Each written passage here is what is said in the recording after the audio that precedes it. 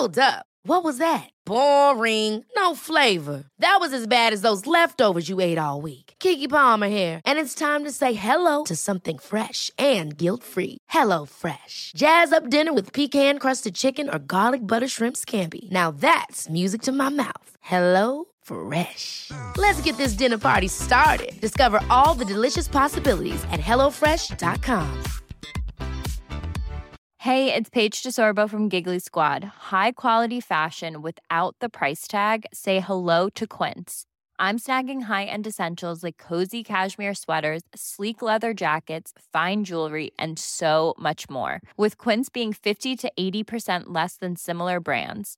And they partner with factories that prioritize safe, ethical, and responsible manufacturing. I love that. Luxury quality within reach. Go to quince.com/style to get free shipping and 365-day returns on your next order. Quince.com/style.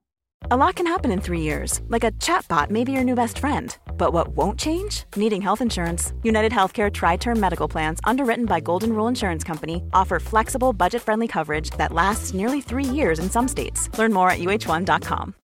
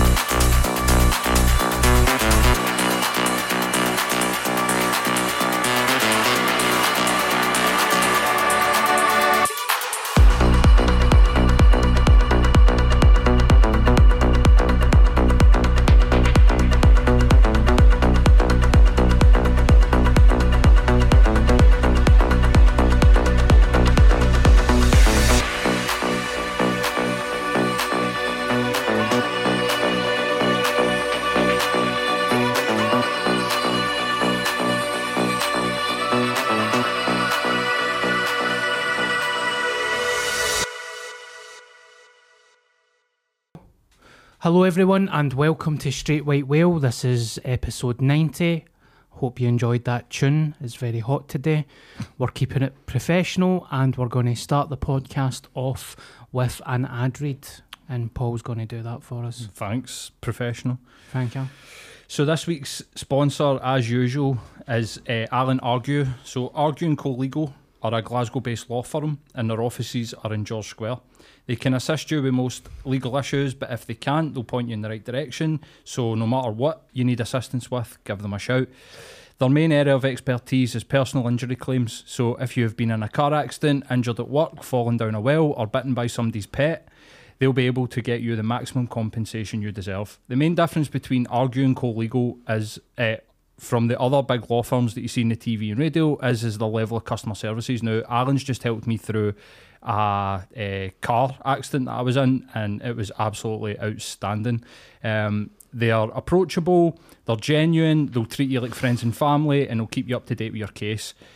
They are generally cheaper than other firms, but they also do no win, no fee. So if you have been in an accident, or if you think that you've got a claim, contact them on 0141 378 4145. All of their information goes along the bottom of the screen. You can get them on Facebook, Instagram, and they've got a website which is argueandco.co.uk. That's argueandco.co.uk. And listen, guys, if you enjoy this podcast, which, you know, I see the download numbers, I know there's thousands of you every week, please help support. Our Patreon is £5 a month. It's less than a Starbucks coffee. Right at the moment, I would say that me and Darren, we managed to keep the lights on. Would you agree with Yes. the Patreon? But listen, we are capitalists like the rest of these, so we want more money. Please go to your Patreon. You'll get an extra podcast twice a month. You get the podcast 24 hours early when I've not got my heat up Mars. And if you want to support me and Darren and what we do, it's £5 a month, patreon.com/Straight White Whale. Thank you very much, Paul. And also, when I'm running Funny Bunch gigs, there'll be like, you know, free tickets and discounted tickets and stuff. You're running more shows up there. Yes, numerous benefits of the podcast. Anyway, let's cut to the chase. We have a handsome devil in the studio today, and it isn't us for a change, Paul. It's Look at slightly that. intimidating, but isn't it? It's like the handsomeness level has went up a notch. Mm-hmm. Have you seen AI? AI. You kind of look like Fucking take a that. Start with a bang. robot baddie. But can I just start off by saying the lawyer is called Alan Argue? Yes. That's fucking brilliant. By a lawyer with a surname. That's like the guy who was a big cancer cheat. What's his name? The cyclist. Lance Armstrong. Lance Armstrong. His doctor was called Nick Ferrari. Wasn't it? So I just thought that was kind of quite a funny name for like a doctor doing doping for, you know, making Lance Armstrong faster. So to have a lawyer, I wouldn't want anyone else apart from Alan Argue. Well, we can give you David Smith today, but I want Alan Argue. I thought you were going to say like Thomas Cancer or something like. If he was worked on the beats and that, you'd be like, I don't want him. I don't want him. I'll take Nick Ferrari instead. No, Nick Ferrari's on LBC, but the guy was called Dr. Ferrari. I always think there's quite funny guys out there, or women out there, with funny names for their job. So Yeah. just an extra wee plug for he asked me to do that before I came on. The bold. By the way, I just also want to say, I've never heard anyone describe a car crash as outstanding. I was in a car crash. The money outstanding. The money that went into my bank was fucking outstanding, I can tell you. Sorry for derailing this already, but do you know Glaswegians are very similar to Scousers, aren't they? Yes. They're probably a bit more Scouse than us.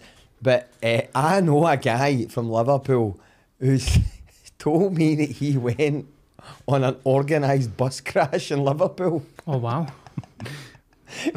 He was like, yeah, that's right, we were all on the bus, and like one of the fellas, he was driving his car, and like he was getting more money than us, but we would all put a claim in, and they were all on this, so like the car was still like fucking crash into the bus, fuck off, and like they were to get a claim on the bus and all that, man. Wow. Brilliant. That's actually very smart. I mean, I know you shouldn't do it. But I know, but it was just like fraud, but on an industrial scale. Do you know what I mean? Somebody obviously went, listen, we need to upscale this. One of these 10x growth thinkers were obviously, right, what we'll do, we'll 10x growth this, right? Aye. Get in a Dodge coach and we'll fucking do it. Sorry, right, anyway, that's me. I'll go now. no, not at all. It feels really good to be in the studio today. We've had a wee stuttery kind of week because of the weather, and Paul's really busy as well, so I appreciate you coming in, James. It means a lot. No problem. I don't know if you've ever watched the podcast before, but it won't be the usual, do you know Billy Connolly, all that kind of shite. It's just us having a laugh. We'll talk about your life, gigs, what you've got coming up, and all that type of stuff. You up for it? Lovely, can't wait. Thank you very much, mate. So how is life anyway? You alright? Life's really good. It's always better when it's sunnier. So it's we're experiencing a heat wave in Glasgow. So all you can hear anyone say like your dad's, it's red hot, it's red hot, absolutely red hot. Too hot. Just red hot. No, it's red hot. Like, can you not just say red? I've not even ever say red. I've never heard you say red any other time. But no, life's good.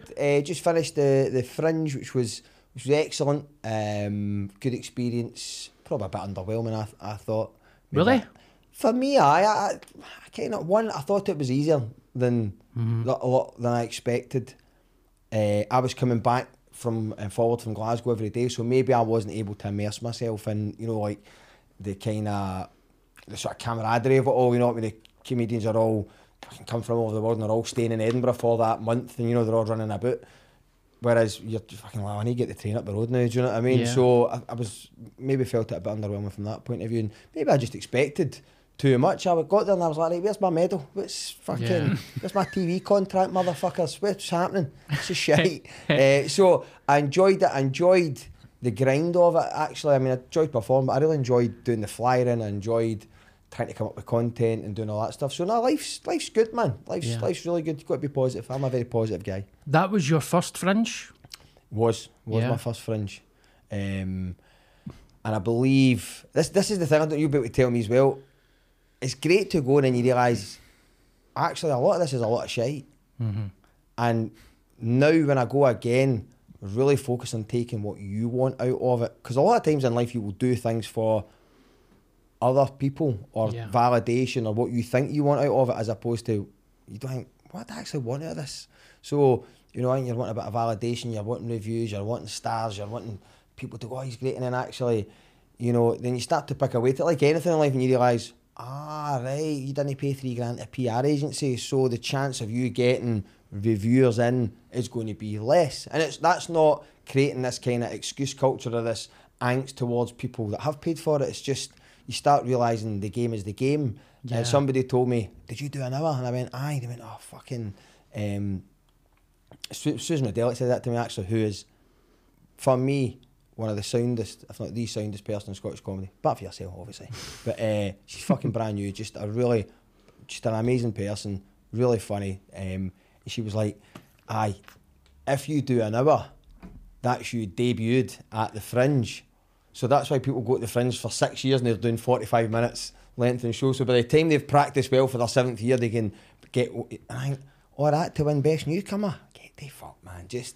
I want to just go and do it for my own happiness now and try and take what I can get from it and have an idea about what I'm going to do next time. So I've already fucking planned what I'm doing next year, because I think I'm just going to do it entirely for me this time, as opposed to what I was doing there. Probably wanted to go. I thought I was going to go and win it. I thought like I was going to the Champions League. I'm like, if I get a lucky draw, going to win the Fringe. Listen, I can fucking sneak through the group, right? Get a lucky draw. I could scrape my way into the last 16, and it's all to play for there. I appreciate your honesty there, by the way, because it is true. Paul was up at the Fringe as well quite a lot. Did you bump into each other? No. I never saw you at my show, Paul, but fine. Well, I'll tell you what.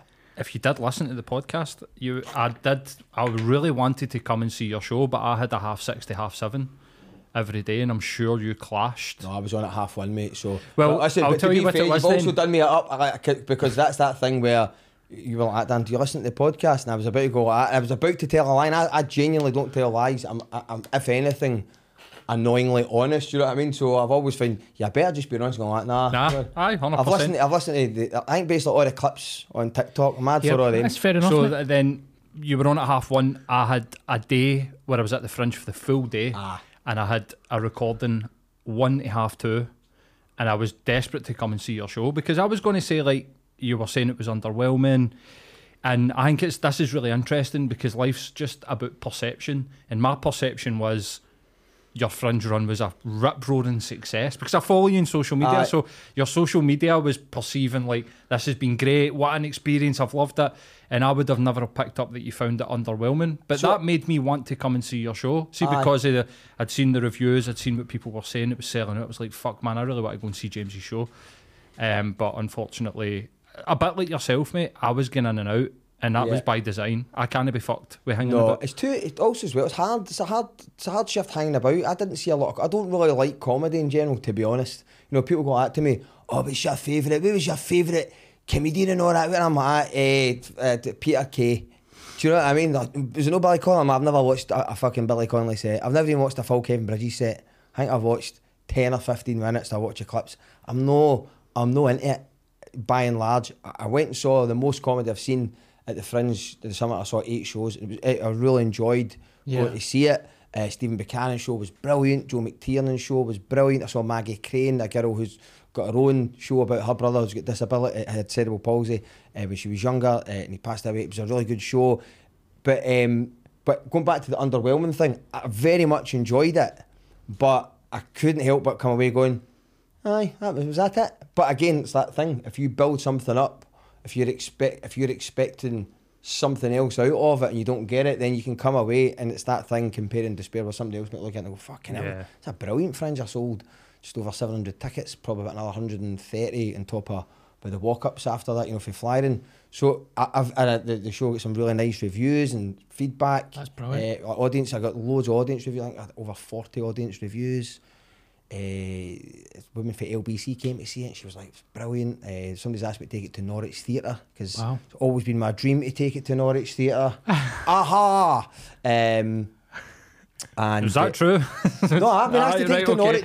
Norwich Theatre. Listen, I thought you were doing a Brendan Rodgers there, mate. Alan Partridge, Chris Sutton, I will be there on the Norfolk Broads, born in a wheelchair. Absolutely, Darryl, it was never a penalty. So some really positive things happened. I had wheelchair therapists come to see it. We're like, wow, great show. The title intrigued me. I had lots of people because the show's called Born in a Wheelchair, obviously, and it's about my life and my brother who's disabled. And I had people who are disabled, siblings of disabled people, parents of disabled people, carers coming to see it who were just like, I can relate to so much of it. So there was so many positives, but I think the Fringe as a whole, I was kind of like, right. And also, a lot of comedians are assholes, man. Yeah. And if you're listening, I'm talking about you. Darren, like that. Yeah. No, so it's just one big egotistical content. And I'm part of that. Like, I'm not, I think you've got to have the self-awareness that, yep, I'm part of it too.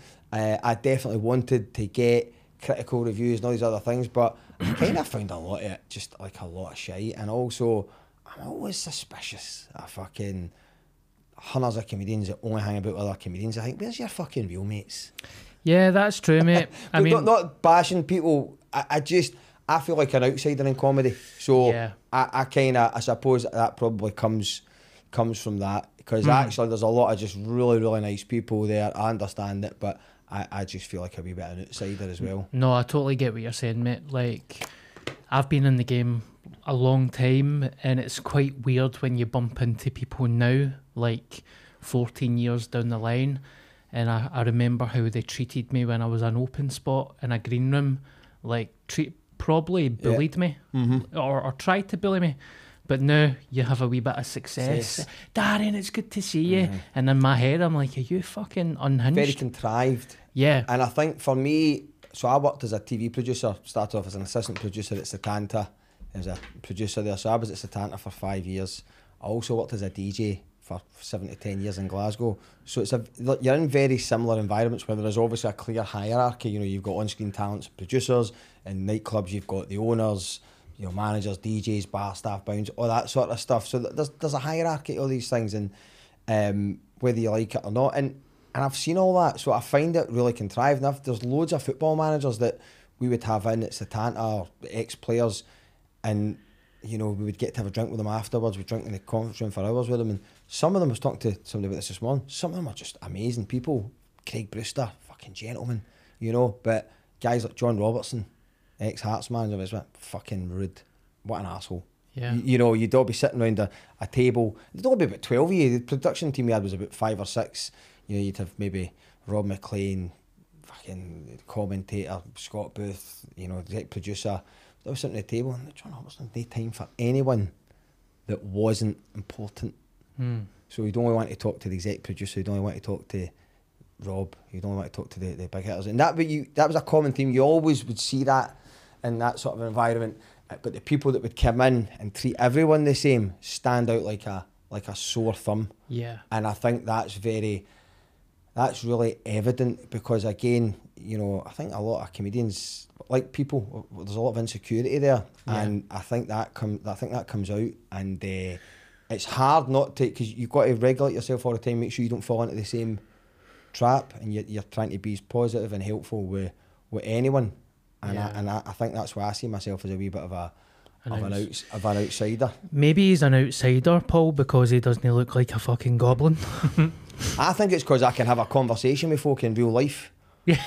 Do you know what I mean? Yeah. And I fucking sorry I'm not into WWE wrestling. I'm fucking sorry about that. Sorry, I was out playing football. That's the thing. It's I find that there's what I would call, you kind of made reference to a wee bit of bullying.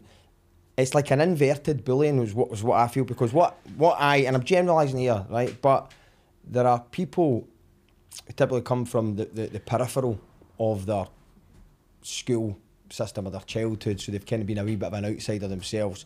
That's where a lot of their observational angst and genius comes from, years of kind of, right, being, you know, fucking last pick or on the sidelines or whatever. And then you get into comedy, and then they find themselves, because it's everyone, I listen to music on vinyl. Oh, do you? Aye. Oh, fucking wow. Right? Yeah. There's nothing more pretentious than going into a record shop these days. I mean, my older brother's got cerebral palsy, and I've been playing his records, vinyl, since I was fucking 5 years old. Yeah. And we played vinyl, cassette tapes, CDs, mini discs, and now we're back to fucking vinyl. He would go to these carers. We'd have to give all this vinyl away. We'd get a garage full of it, and then he'd go to these carers to charity shops and buy all the vinyl back, and we'd be like, Alexander, fucking hell. So I just find it really funny now. I went into a vinyl shop in Edinburgh to get him something for his birthday, and it was the most pretentious fucking. It was like that film, you know, with Jack Black and High Fidelity, where they're all snobs. And I was saying, mate, you've got Foo Fighter albums and all that. You're not fucking. This is not. I think they did the Harry Styles compilation, and I felt saying, you're not that cool. So I kind of feel that what happens is I become the outsider, and you're almost kind of sort of scorned a little bit because you're not into fucking WWE, and because, like, I've grown up playing amateur football, so you assume instant friendships with people. It could be false, but you meet somebody once, play football with them for 5 minutes, I fucking love you, mate, let's go tonight, and all that fucking right. Yeah. Whereas you can do gigs with someone for 6 months in a row, and then you walk in and go, how's it going? And they're just like that. Yeah.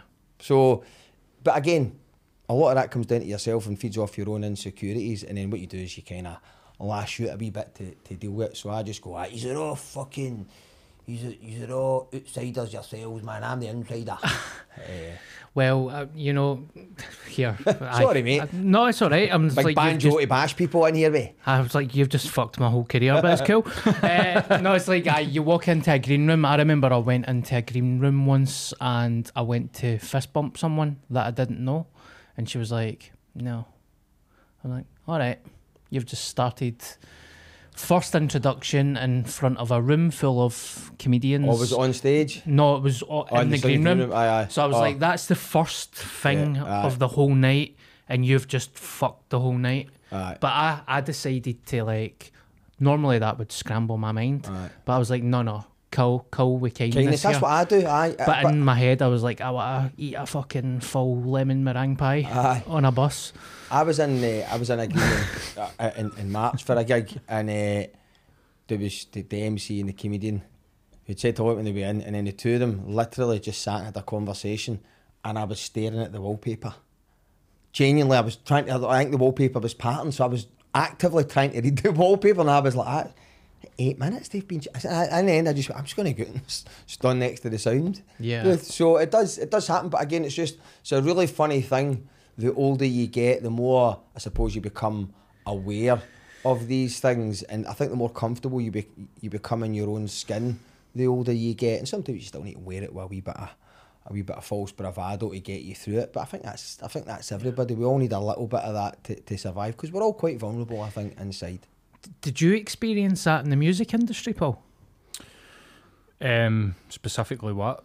Like people being hierarchy stuff? Fuck, man. Aye, you kidding? I could tell you multiple stories of people being fucking dickheads, and you're like, mate, you're playing in King Tut's, like, you fucking get a and then be grip of nice yourself, the man. moment somebody more important was in the room. Oh, of course, like, there's a guy that he's a legend, like, he's a really great guy. I've also benefited for that hierarchy as well, you know, like, you get benefits, like, you're in with them. I've been on the outside and the inside, like, through, like, I played in a band for 10 years, so there's points where I was in, points when you're out, and you just kind of get to realise that the meritocracy that is supposed to exist in these things doesn't actually exist. I think when you get to the higher echelons, you know, you're talking about like Bridges and that, these guys are undoubtedly fucking amazing at what they do, and you won't get to the hydro unless you're of a certain calibre of comedian, musician, whatever, right?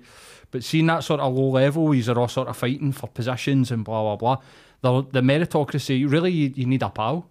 It's a bit, and I hate that saying, like, it's about who you know what you know. I'd seen some guys that were fucking way more talented than other people, not got opportunities because they're no pally. Yeah. With the guys in this guy I was talking about, Dave McGeechan, he would come into all the touch shows. People would be like, oh, Geech, oh, and you'd be like, why do you care? Like, why are you sitting, no speaking to anybody, like, turning your nose up at people, and then the second that you see somebody that you think's important, you're like pure, oh, come and speak to me, I'll be your pal. The actual best thing for you to do is just be yourself. See if you're just be yourself around people. Don't be addicted to people. I think that's what happens in life, is that's where the confusion comes from, because we're not born to disbelieve people. So if somebody tells you they're a good person, you think, no, they're a good person. How do you know that? Well, they say they're a good person. So particularly it's more prevalent with comedians because they go up and have a persona on stage. So if they go up and say, I'm this and I'm that and I'm a good person, I'll help anyone, or the persona is online or on Facebook or on Instagram, people say, oh, I'm a dead helpful, I'd help anyone. And the squeaky wheel gets the oil. So you think, no, that must be true. And then what happens is they'll behave in a different way, and you go, I know, that's really strange, because and that's just what happens, and that's what happens in life. That's the kind of sociopathic tendency that certain people have. They just go, if I just keep saying I'm a nice person, people go, no, hey, they're a nice person. People would always say, I used to always work with people that would go, I'm a dead hard worker. And then everyone else would just repeat it. And then you'd be like, you're a lazy bastard. So people listening to this right now, I guarantee will be thinking, fuck, this person in my work is that person. Because everybody... I think social media has made it worse, because it's made it more about what you say and know what you do. Like, see if you're going to judge a person's character. You get people out there that will be like, oh, I'm not very good. Or like, oh, I'm a bit of an arsehole. And they tend to be the nicest people that you'll meet, because judge them on their actions. Because if they do good things, they're a good person. No, if they go, oh, I'm great. And it's like, well, I would much rather just watch somebody and observe them than listen to what they say. But I think social media has made it more about what people say.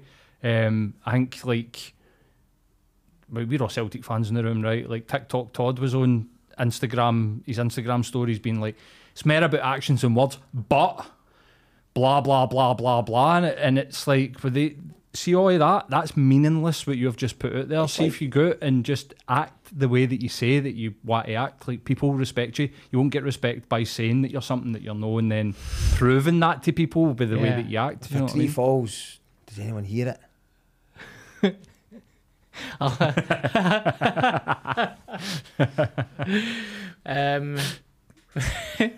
I love how this is like, you know, I don't know. So anyway, the Fringe was good, right? Aye, the Fringe was good. Do you know what I did notice, mate? And you know, I don't know if you really want to talk about it, but there seemed, before the actual show got going, you seemed to get a bit of backlash.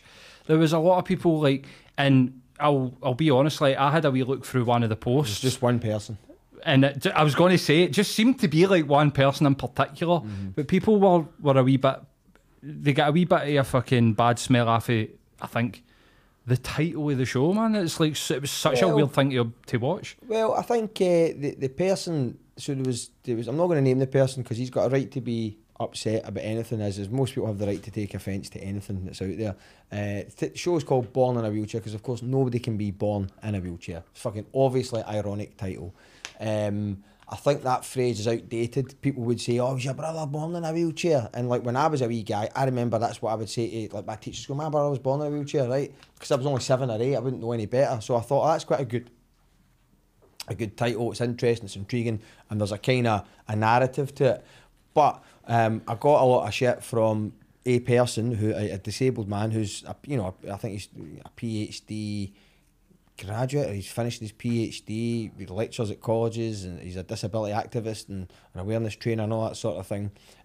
He's as he would say, he's got quite severe cerebral palsy. That's how he's described it. I met up with him last year because he asked if anyone was about in the Edinburgh Fringe Forum, and again I was like, I'll fucking come and meet you. And I got a real a lot of criticism, but then it strayed into personal abuse. He was direct messaging me saying, I thought, when I met you last year, I thought you were a twat and this and that and the other. And this guy apparently works for Samaritans as well, and runs a Samaritans office. And sending me messages. I've been getting messages of support. Everyone's scared. You don't go and bully this person. And I was like, I don't know who it is, but now you've told me it's a woman, so some fucking lawyer you are. So it's very difficult, because at one point I didn't even want to do the show, because I thought I've strayed into something here, and I'm not a disabled man. And I think his issue was that I was somehow trying to displace a disabled person, or I was speaking on a subject I shouldn't be talking about because I'm not disabled. So he said he was going to come and protest and all that, and so it was very, very sad in a lot of ways. And I'm upset, or I'm disappointed rather, that I've triggered anyone, because the show is overwhelmingly positive. It's got a lot of good messages in there, but equally, I'm not the adjudicator of what's right and wrong in life. And if somebody wants to take offence, they've got every right to. I just made sure that as I've tried to with most things in life, I've tried to approach it carefully and with a bit of empathy, and try and understand this person's point of view. But it was also a good learning process, because it got to the point where I thought, I'm not asking for permission. At first you do, because you're shitting yourself. You think, fuck, is this the right thing to do? And then you get a bit of confidence. And I reached out to Lost Voice guy, Lee, who won Britain's Got Talent. And because I met him in the street last year at the Fringe, chatting to him. And I'd messaged him and asked him his opinion on the title of the show. Kieran, I messaged as well, Kieran Burns. So I kind of did what I thought was the right thing. Got some feedback from a few comedians. Lee, who's also trained as a journalist, or did his degree in journalism. Darius Davies as well, who's no shy a person of interest on Instagram. That's his Big Darius. Do you know Big Darius? Comedian. No. He does. He's quite an outspoken guy. So I just took a bit of advice from folk, and they were like, listen, it's your story, say your thing, you're never going to please everyone. Yeah. And the age old, as long as you're not punching. Ever catch yourself eating the same flavorless dinner 3 days in a row? Dreaming of something better? Well, HelloFresh is your guilt-free dream come true, baby. It's me, Keke Palmer. Let's wake up those taste buds with hot, juicy pecan-crusted chicken or garlic butter shrimp scampi. Hello Fresh. Stop dreaming of all the delicious possibilities and dig in at HelloFresh.com. Let's get this dinner party started. Quality sleep is essential. That's why the Sleep Number Smart Bed is designed for your ever-evolving sleep needs. Need a bed that's firmer or softer on either side? Helps you sleep at a comfortable temperature? Sleep Number Smart Beds let you individualize your comfort, so you sleep better together. J.D. Power ranks Sleep Number number 1 in customer satisfaction with mattresses purchased in-store. And now, save 50% on the Sleep Number Limited Edition Smart Bed for a limited time. For J.D. Power 2023 award information, visit jdpower.com/awards. Only at a Sleep Number store or sleepnumber.com. Down, like, at no point is my brother a punchline to any of the jokes. His disability might be the punchline. His reactions to his disability, people's awkwardness around disability, definitely a punchline. Yeah. People are the punchline. I'm the punchline. A lot of it's about my ignorance to disability, because the whole point of the show is me talking about how I've got, such a close relationship with my brother. I've been profoundly impacted by his disability. I know a ton about my brother, but I actually know fucking next to nothing about disability in general. So kind of message of the show is, if I know nothing, what the fuck do you know? And that's the message of the show. So I did get a lot of shit from that one person. But again, there's always positives to these things. I learned a bit more. I got some really nice messages of support who were like, what a really nice way to handle that. But again, you will not always please everyone. So I think that was probably my first true moment of being a comedian, really. You know, where you're saying your thing, it's upset something, you go, I'm sticking to it, it's my truth. Yeah. Perfectly put, mate. And I mean, I'm like punching down, right? That's me as well. I've got similar things, like I have an uncle who had a disability, and I joked about that for a while. Yeah. Never really quite get a laugh. Yeah. Sometimes it did, but people felt very awkward, and quite a lot of people got offended. And I was like, hold on, wait a minute. This is my lived experience. That was my uncle. And I'm telling you how it happened. And I've found humour in a sad situation. But sometimes people just don't want to hear it. I think for me, the game changer for me with the stuff was, so I used to always do this particular joke. I did this, you know, when I first started comedy right in 2019, I kind of would build in as part of my fire, and I would always say, because I love my brothers, huge part of my life, and I would say, my older brother Alexander, you know, he's got cerebral palsy, he can't walk and he can't talk. We would still tell him to shut up. We would always get a wee bit of a laugh, and I'd always go, and a lot of people would be sitting there like that. And I'd say, no, it's all right, you can laugh, right? And it's kind of quite weak doing that, and a lot of people had told me, again, I don't watch a lot of comedy, so people had told me, my friend Mick McNeil, who you know is a comedian, said to me, you should watch Daniel Sloss's special. His sister has cerebral palsy, or had cerebral palsy. You should watch it. He talks about his sister dying and that. And I never really wanted, it was too close to home. I thought, I'm fucking not watching that. And I kind of got around to watching the special in January. And this is a good story because I can kind of fucking slag some comedians here as well, right? So I watched it. And it was life-changing because what he says is he talks about how he tells this joke and people are walking out and he went, I'll tell you the joke. And it's about his sister. And he says, listen, he said, who thinks here that disability is funny? He says, and he went, I do. I think it's fucking hilarious. And they're like, oh. He's like, but it depends which side of the line you're on. If you're laughing at somebody for being disabled, congratulations, you're a piece of shit. He's like, but if you're laughing at the circumstances around it, and he starts getting into it, and he says, because you're not laughing because you think you're meant to take offence on behalf of disabled people because you think that they're weaker than you, and nobody asked you to do that. And I was like, life-changing light bulb moment, and all of a sudden, between him and talking to Christopher MacArthur Boyd, who I fucking love to bits. I know I've saying I dislike a lot of comedians. I fucking do love a lot too. I love Christopher MacArthur Boyd. You know, he was my neighbour. He's moved now. But I did a gig with him and he went, oh, stuff about your brother's great. And he started telling me about awkwardness and he went, use the awkwardness. If you want it to be awkward in the room, fucking make it even more awkward, right? And then bring the relief. So I don't apologise now. I kind of spin it and I really ramp up the awkwardness for people.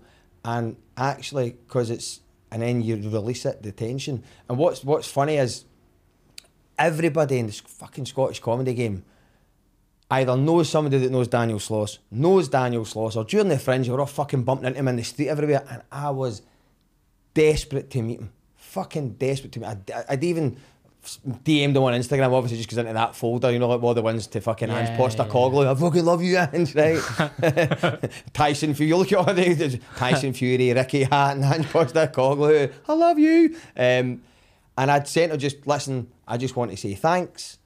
This is who I am. This is what your thing was done for me. I tried tagging him in a few things, and I'd even mentioned it to people that fucking know him. And I was kind of hoping somebody would go, I'll fucking tell Daniel. Not what, because that's unfair for me to judge them on that, because that's what I would do. But they don't know what it's like to be a brother to someone with cerebral palsy, as Daniel Sloss does, for example. And a really nice moment for me was during the Fringe one day, we were with my girlfriend, we were just hooking up to some other fucking part of the Fringe, and I actually saw him in the street, and I was like, can I just get a word with you for 2 minutes? And he, again, lovely guy, and I just said, listen, I just wanted to say thanks. You know, this is my show. And he's like, oh, I've seen your posters. And it was amazing. So like that was a real breakthrough moment, and I'm sure hopefully one day he'll maybe get to see the show, or he'll get to see my message. But it was really nice to be able to say to him, this is what you have done for me. And it was brilliant, man. Really fucking made my... That was one of the highlights of my Fringe, actually. And I didn't even get a photo of him. But that's that thing, everybody feels like they need, can I get a picture, mate? Why? Yeah. Documenting. Like Roy Keane, what do you want a picture for? Yeah. What do you want a photograph? Here, that's good. I got a very good Roy Keane impersonation. You're good at impersonations, Well, man. that's, that's... No, wait a minute. You're talking up here. I'm getting emotional here, and then you've just went straight into a Roy Keane voice. You shouldn't be talking about emotion on a podcast. Too many of these players on a podcast. Rio's got a podcast there. Gary, the overlap. It was the first time that Gary ever went on the overlap. I can tell you that. Well, that's fucking all right. that's good. Like the story about Slossbuck, man. Yeah. Aye, it is. I got a wee feature on BBC News, mentioned it on air, tagged him in it. You think somebody would go, listen, mate, I know him, I'll send that to him. But again, that's unfair. That's me kind of lashing out a wee bit because you're sensitive about that subject. Yeah. So I don't really blame Mark Nelson or Chris McCarthy for acting. I don't blame any of them. But actually, just to point out, it actually isn't anyone else's, because I didn't ask any of them to do it either. And that's a difference. So I think if you get to a point you say to someone, because I didn't want to actually imposition, I don't say, listen, would you mind passing this message on to him? Because you're always probably a wee bit scared of the rejection that they might say, listen, I don't want to. So I definitely am doing other people. We just robbed a couple of comedians of their most important moment in their life, that they get to take a message to Daniel Sloss. Make them feel great about themselves. Really? You want me to pass a message on to Daniel? Okay, I'll do that. I love the kind of... That's my type of humour. See what you were saying about CMB making things awkward. What you were talking about there reminded me of a friend. It was my brother's mate. His name was... I won't name him it. No, in fact, he's a good cunt. He'll be alright. Sean. He was in a motorbike accident once. And it was really, really bad. In hospital for like a year. And he lost his leg. So we all went up. All the boys went up to visit him when you could finally get in to see him. And it was pretty fucking shocking. Like, to see this guy that was like 20 stone down to 11 stone. And you're seeing a guy with a missing leg. And I walked in, a young guy, visibly fucking shocked, and guess what my brother said? When do you think that will grow back? But that's it. There's a Glaswegian comfort there. Sean found it funny though. Aye.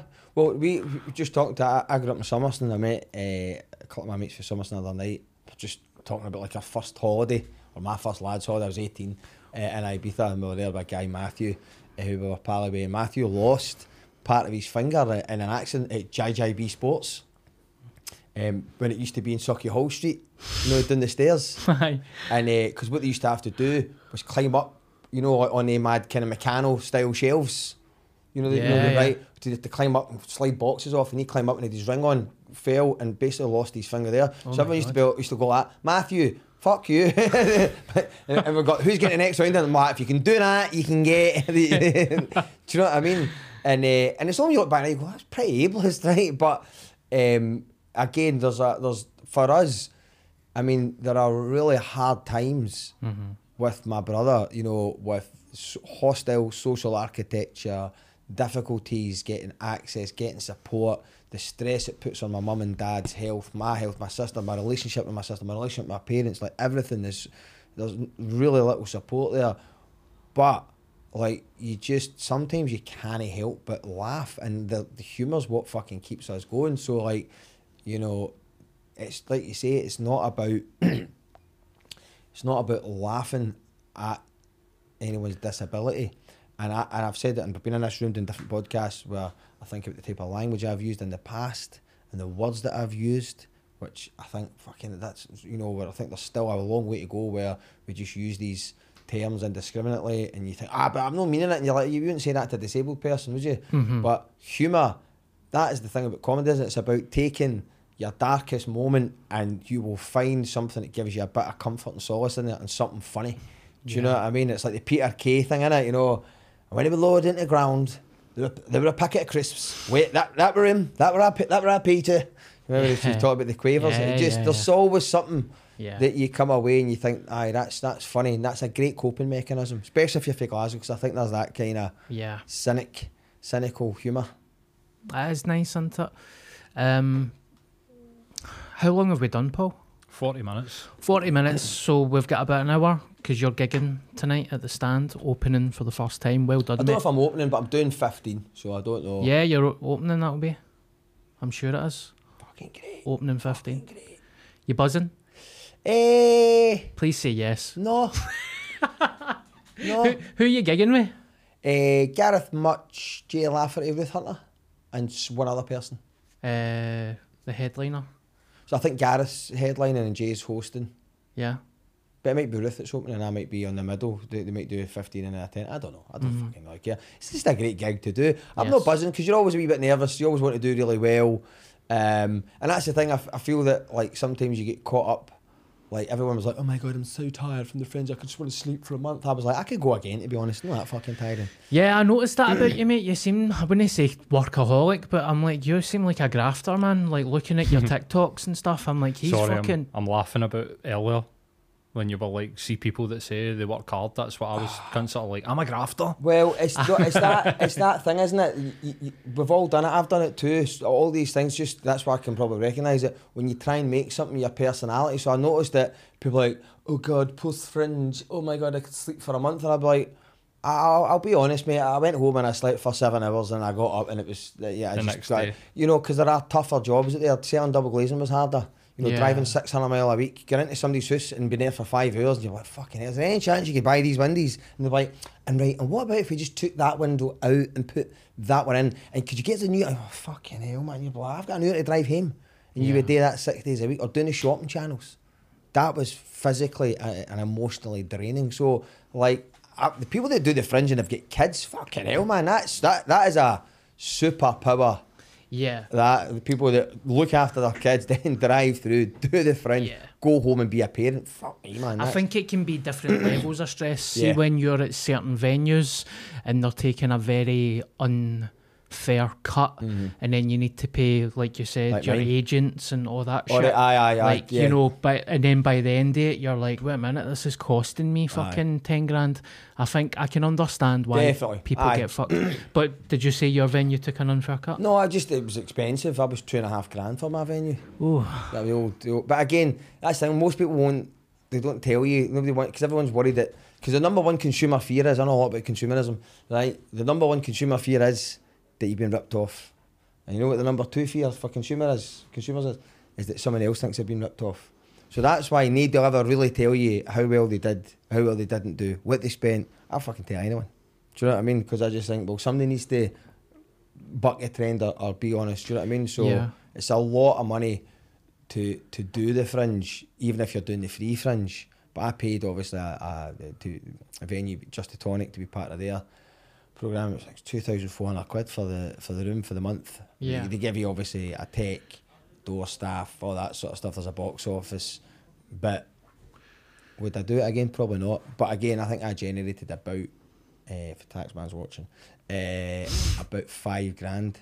Yeah. However, you ain't got to take off your venue, £400 Fringe registration fee on top of that, £600 for posters, £200 for printing, trains, £700 for so people, beard to dye. People will you beard dye. I've never dyed my beard nor my hair.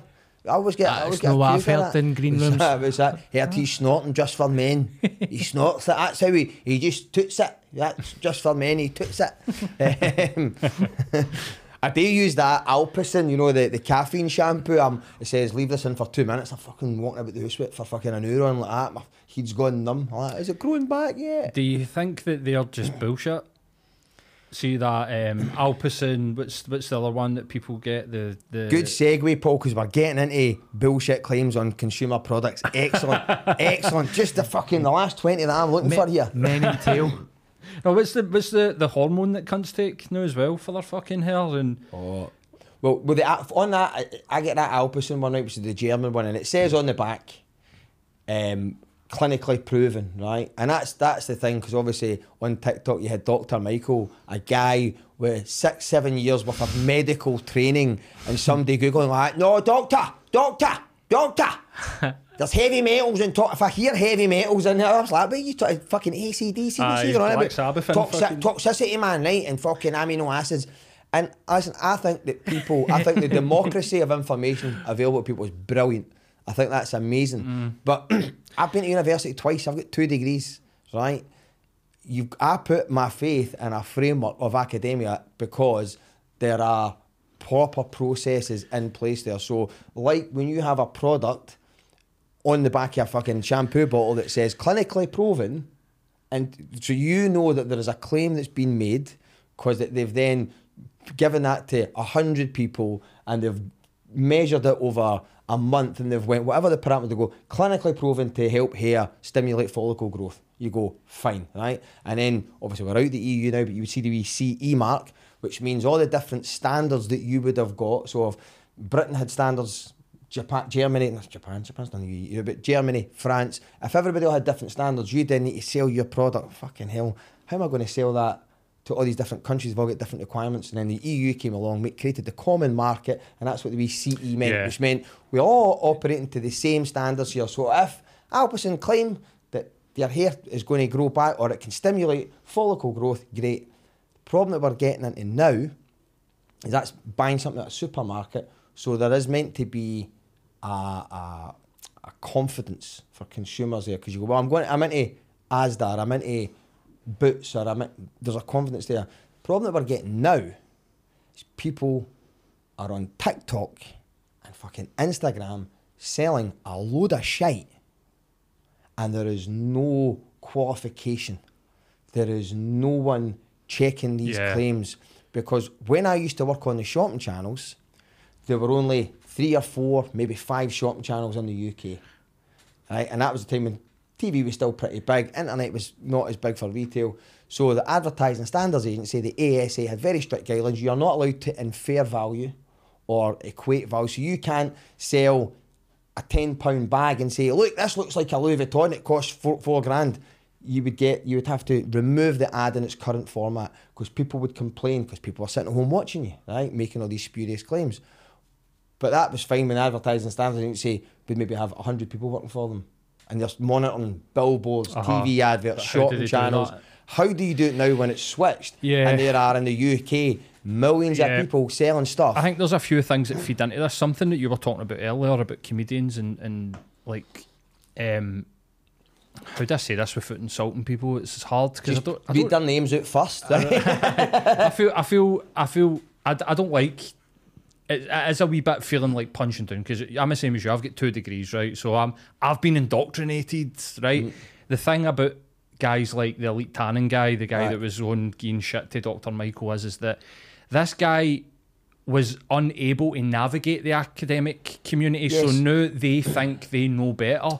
All these people that paid all this money to go and get their degrees, they know fuck all because they've been indoctrinated. But I've read this article on the internet and it's got everything that I need to know in it, and it's almost like I hate to say it like this, but you're dealing with a moron. Well, and so I think it's hard to argue with, like, I think the thing is, like, I'm saying I put my faith in academia because I've been to university, but it's like me saying I'm a Celtic fan but I'm not biased. I'm biased. I can't be neutral. Of course, because I'm a Celtic supporter. I can be fair, I can be balanced, but I can't be neutral. Right? So I've been in university twice. I've got a master's degree, I've got a degree in economics, a master's in business, a degree in economics, master's. I just want to say it a few times, right? It's only fucking value if I do them. But that doesn't make me more intelligent than someone else. You don't need to go to university to be intelligent, and you don't need to go to university to be well-read or educated. It's just another framework, or it's another part of education. Yeah. So, but what it does give you is an understanding of, like Dr. Michael, but if you're saying this, you need to have evidence-based facts. And I think where we are now with all this stuff on TikTok, for example, selling products like your hair product, this will make your hair grow back. When I was on the shopping channels, I love selling. I think selling's amazing. The true art of selling is the academic definition, or one of them is the creation or the transference of value. So it's I think there's a famous story about somebody that, they're looking at a painting, it's a pig swimming, and they're like, fucking no thing. The guy starts explaining, this is the Bay of Pigs, or not the Bay of Pigs, this is this island where all the pigs swim near Hawaii, and he starts explaining all about this, how they came to take this picture, where the painting came from, and all of a sudden they've created value that wasn't there before, and they go, I'll fucking buy it. So it's about giving you value that you didn't know that was there through product information, and giving you some applications for it, you know what I mean? And that's the problem, is that people are just going, I seen some advert for some Shinjuku, or it was for some fucking mushroom extract for the fucking mountains of Himalaya or something like that, right? And I was like, oh, fucking hell. And it was, right, this can help you with your libido, it can help you with your club foot, it can help you with your testosterone, it can help you with androsterone, it can help. And I was like, yeah, I could say anything. I could say water will help you with all that. but is it evidence based? And then what happens is we would have, a producer would be on the shopping channels, and you'd have to say, listen, you might be able to receive some benefits from this. Some of the responses from customers have said, and you could read out testimonials saying they have found this. But you're in this world now where you can buy fake reviews, you can buy social media profiles, and you're into this real murky world, right, where people are selling you things like the cement tablets, right?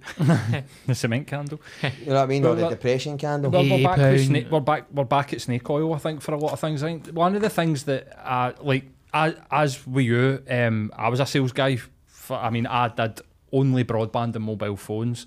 And so I've got a lot of experience in sales. I also have like a bit of a passion for selling. Like, I think if it's done in the right way, it's a good thing. Yeah. If it's done to manipulate people, or then it's not good. That's exactly what I was going to say. But if it's done to create value, then it's a great thing. So I think people, that the best example I've got is when we used to do the shopping channels. The kind of fancy potato peels. You're the ones that are shaped like a catapult. It's like. So you'll have the handle, you'll have the shape like a catapult with the bit going across. We would sell them, and you would go, oh fucking hell, we've got them, can't sell them, right? And we'd shift them at £1, because when we dropped the price to £1 on Bid Up TV, a price dropped it to £1. The time you added on postage and packaging, $6.99, and then £1.53 for the phone call. If you sold something at £1, it would still cost you the best part of a tenner in the end. We'd make £6 off of that, right? So you could afford to sell products under cost. And even if you'd sold them at £1, right, or £10, we couldn't fucking get rid of them. We'd have 300 of them, you'd sell me by £100. And this guy came in one day, his name was Charlie McArdle, and he went, I'm going to sell that. I've got a brilliant sale for that. And he told one of the production assistants, go to the shop, get me carrots, potatoes, get me dark chocolate, get me a pineapple, get me fucking just loads of vegetable, right? And he set up the big bench. Now, this product had been on days and days in a row, 2 and 3 times a day. So in economic terms, the value was set. I know what he did. Got the camera, he go right in close to him, was like ready, steady, cook, and he just started whipping everything out with this grater, and he started peeling pineapples and carrots and fucking cucumbers and courgettes and dark chocolate, and he started going, you can use it if you're baking. And all of a sudden, this thing sold out at $19.99 plus your tenner, 300. You just saw the numbers go up. Because somebody came up with a way of selling it, wasn't telling any lies. It just, somebody went, fuck, that's actually really good, I'll have that. That's selling. Do you know what I mean? But the next day, somebody else goes on and sells it. This is a good potato peeler, and it's always handy to have one of them. Bang. You know what I mean? So there is a good forum for selling. But I think when you see now on the TikTok, you see some people punting things, and it's just, celebs are the worst for it, just so contrived. There's like, oh my God, this is... I think I seen that lassie for Geordie Shore selling basically shake and vac. Yeah. Because I think it's £1 or something like that. She's like, you can get this, it smells like Creed. I was like, what, the boxer? Like, and no, so, like you sprinkle it, right, so you sprinkle it on your floor, and then you vacuum it up, and I was like, why? Why is this a thing? How much do you think she's getting paid for that? So, well, this is the thing. I'm quite passionate about all this. About kind of, when I say exposing it, it's like the guy, the big handsome guy, Ollie Locke, who was always trying to punt the crypto schemes. Because what they're doing is there's that guy HS Ticky. There's all these guys. What they're doing is they're kidding on that they're selling a product. So they say, they get a group chat. You can look at me, look at the life I live. I'm in Dubai. I'm always in cars. I'm at the best part is I'm a woman. So I do all this from trading crypto and Forex, right? So what to do is, you join up today, it's £50, I'll get you into my group chat, you do a call with me every day, blah, blah, blah. And then what they actually do is, that guy's not making money commission off anyone's trading, because nobody's earning anything on that. They're getting basically a partner fee from somebody. So there's some broker somewhere going, mate, if you can fucking get 100 people into my database, I can sell that on, they're getting backhanders. So that's how people are making money, so people aren't telling you how they're making the money. Like, that's the whole point of selling stuff at £1. If you've got 1 million followers, if you sell 1 million things at £1, you've made $1 million. Whereas if you get 1,000 followers, you try and sell 1,000 things at £1,000. Yep. I completely agree. Sorry, Dan, I've hijacked you. No, sorry. No, if I've had guys in the studio and I've spoke to guys, and it's like, we're millionaires and our course is $19.99, and you're like, so you're teaching people how to be a millionaire for 20 quid. If you could teach somebody how to be a millionaire, you wouldn't be charging 20 quid for it, mate. You would be going, tell you what, I'll teach you for free. If they were really, truly believed in what they do, I'll teach you for free, and I'll take 25% of everything that you make. That is what I'll do. I'm that confident in my ability to teach you how to do this. I'll teach you how to do it, and then I'll take 25%. Kind of like what Jordan Belfort did with people. He went, I'll teach you for free how to do this, but I get a cut at everything that you make. Yeah. And I mean, you could be like, that's a pyramid and blah, blah, blah. Of course that's a pyramid. Life's a pyramid scheme. You've had people in here like that? Aye, mate, I'll record a podcast for any other than a fucking racist. You know what I mean? I had a bit of heat for one of these guys, and it was just giving me anxiety to have another argument with somebody, and in the end I just went, you know what, I retract everything that I said, fair play to you, sorry for getting on at you, because like you say, a lot of these things, people say, I'm a millionaire, look at how I've made all my money, and I'm going to teach you this at this growth seminar or this wealth seminar, and then what it turns out, they're being very clever and very entrepreneurial, but what they're actually making money from is the seminar. Because like you say, if you were making that much money, sure you wouldn't need to do a seminar, you could do it for free. There's nothing wrong with monetising it. And then people go, oh, but you're actually making all your money. So it's kind of like a self-fulfilling prophecy. Act like you're a successful businessman or business person, get them through the door and charge them 30, 40, 50 quid. And then you're actually making more profit from that. And yes. That's fine. By the way, I think if there's a lot of goodness in there, but I think if people just need to be a bit more honest, if they said, look, I might not be able to tell you how to be a millionaire, but what I can do is I can share some of my insight with you, things that you wouldn't maybe read in books, but I have been around a few multi-millionaires, not 10 or 20, but I've been around 6 or 7. Some very good friends, some people I know, and in my very brief experience, most people that are multi-millionaires have made the majority of their money doing pretty amoral things. 100%. Right? Which they are not going to... So what they do is, how did you make your money? They don't go, hey, well, what I did was I ripped the VAT off for fucking years, right? Bumped all my employees, took all their national insurance off them. When I paid suppliers, I would pay suppliers after 120 days because most of them would go bust, right? And that's how I made my fucking money. I'm not going to tell you that. What they're going to do instead is go... What I did is I got up every morning at 4 a.m. and then I did a cold bath and a cold shower, and if there was no cold bath or cold shower there, I would find a big puddle. Then I would go and meditate for... If I saying, you fucking punt gear, what are you talking about? It's true, but that's the thing, it's just, you just want a bit of honesty, because I think, I see some of these people doing it, I think there's a lot of stuff you can do that I can't. There's a lot of amazing things I really admire your confidence. I admire your entrepreneurial flair. You've got more confidence than I have. I've got a bit of fear when it comes to that. But some people are meant to be, not everyone's meant to be a manager. John Kennedy's not meant to be a manager, is he? He's just, hopefully he realises I'm just a really good fucking number 2. So not everybody's meant to be an entrepreneur. It's all right to be a fucking really good assistant manager. Yeah, there's nothing wrong with that. Or assistant to the manager. So there is nothing wrong with that. It's like being a straight man for a comedian, isn't it? It's a good thing. James, that's us done an hour, mate. I wish we could have spoke a bit more, and I was going to ask you about TikTok and stuff, but we've just come back another time if you want. Yes, to do another one. Yes, we can. We all good, Paul? Absolutely, mate. I've really enjoyed the chat, mate. Thanks for coming on. Yes. Sorry for ranting. I feel like every time I come in here, I'm just like, I'm going to fucking get off my chest. James, this is what this podcast is all about, mate. We talk shite, have a laugh, and brilliant. It was nice. I very much enjoyed it. Thanks for having me on. Yes. And I had a great night at Darren Connell and the Funny Bunch. It was brilliant to finally gig you after all this time. So I've been trying to get you quite a lot, and it's always holidays or work or whatever. Mate, it was great that you came on and you fucking smashed it as well. So good on you. Same with Dean, I know he smashed it. That was a great night. I hope to be gigging with you more. Good luck with the stand tonight, and if people are watching this and they would like to check you out, how do they get you? They can get me on Instagram at Comedy James, or they can get me on TikTok at James A. Cotter, as in the Rab C. Nisbet character, James A. Cotter. Yes. Well, thank you very much, mate. Thanks for having me. Thank you, Paul. As always, mate.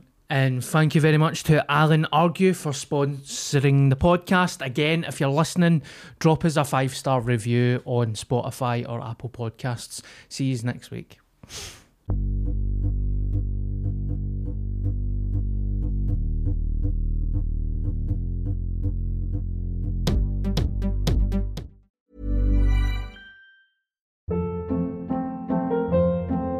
Hold up. What was that? Boring. No flavor. That was as bad as those leftovers you ate all week. Keke Palmer here, and it's time to say hello to something fresh and guilt-free. Hello Fresh. Jazz up dinner with pecan-crusted chicken or garlic butter shrimp scampi. Now that's music to my mouth. Hello Fresh. Let's get this dinner party started. Discover all the delicious possibilities at hellofresh.com.